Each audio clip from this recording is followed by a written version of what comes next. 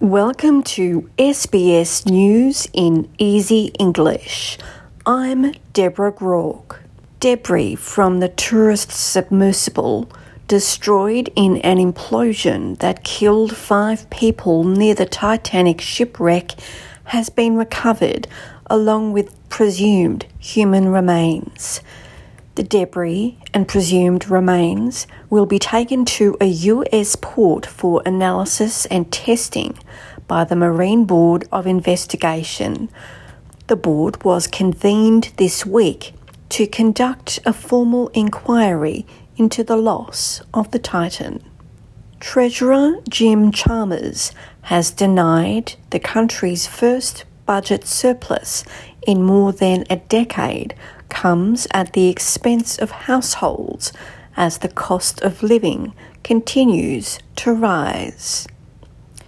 The Treasurer says he understands how hard families are finding the current conditions.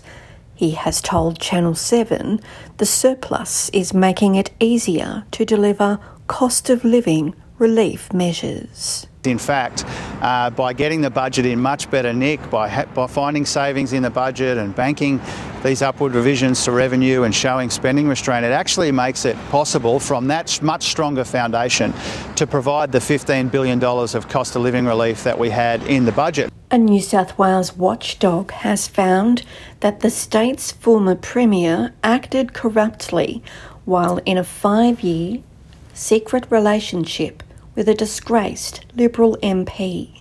The Independent Commission Against Corruption has found Gladys Berejiklian should have disclosed her relationship with Daryl Maguire as she carried out her public duty to consider funding for the Wagga Wagga-based Australian Clay Target Association and the Riverina Conservatorium of Music.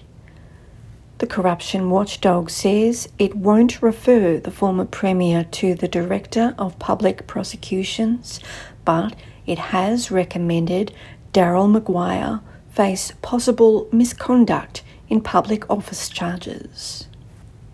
A New South Wales MP says misinformation is spreading about the Voice referendum to Australia's Chinese diaspora via social media.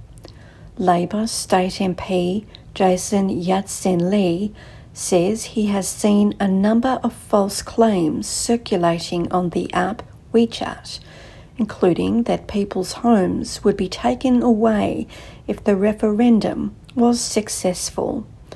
He has told SBS he feels everyone has a responsibility to say something about the false claims. If you see it, call it out.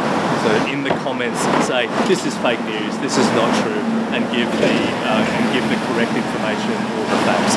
And it's also incumbent on the Yes campaign, on the No campaign, and on the Australian government to make sure that migrant communities, those that may not have a deep understanding of our system of government, get that basic understanding about how things work so that the misinformation doesn't have a hotbed in which to spread.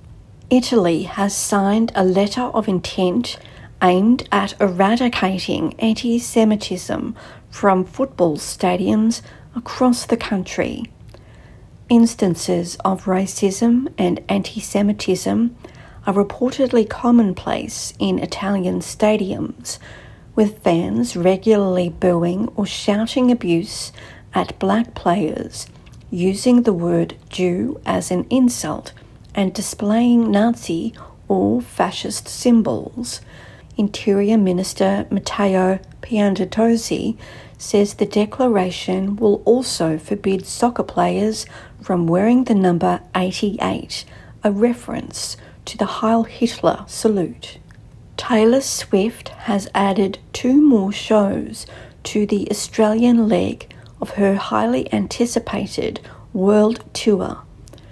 Fans will have the opportunity to buy tickets to the new shows tomorrow, when tickets go on sale for the general public for her Sydney and Melbourne dates. The strong demand for tickets has already led Victoria to declare the Taylor Swift concerts a major event. Choice journalist Jani Barclay has told SBS News anti-ticket scalping laws will now apply. And that means that the anti-ticket scalping legislation, which prevents the selling of tickets for more than 10% of the original price, that comes into effect. I'm Deborah Groark. This is SBS News in Easy English.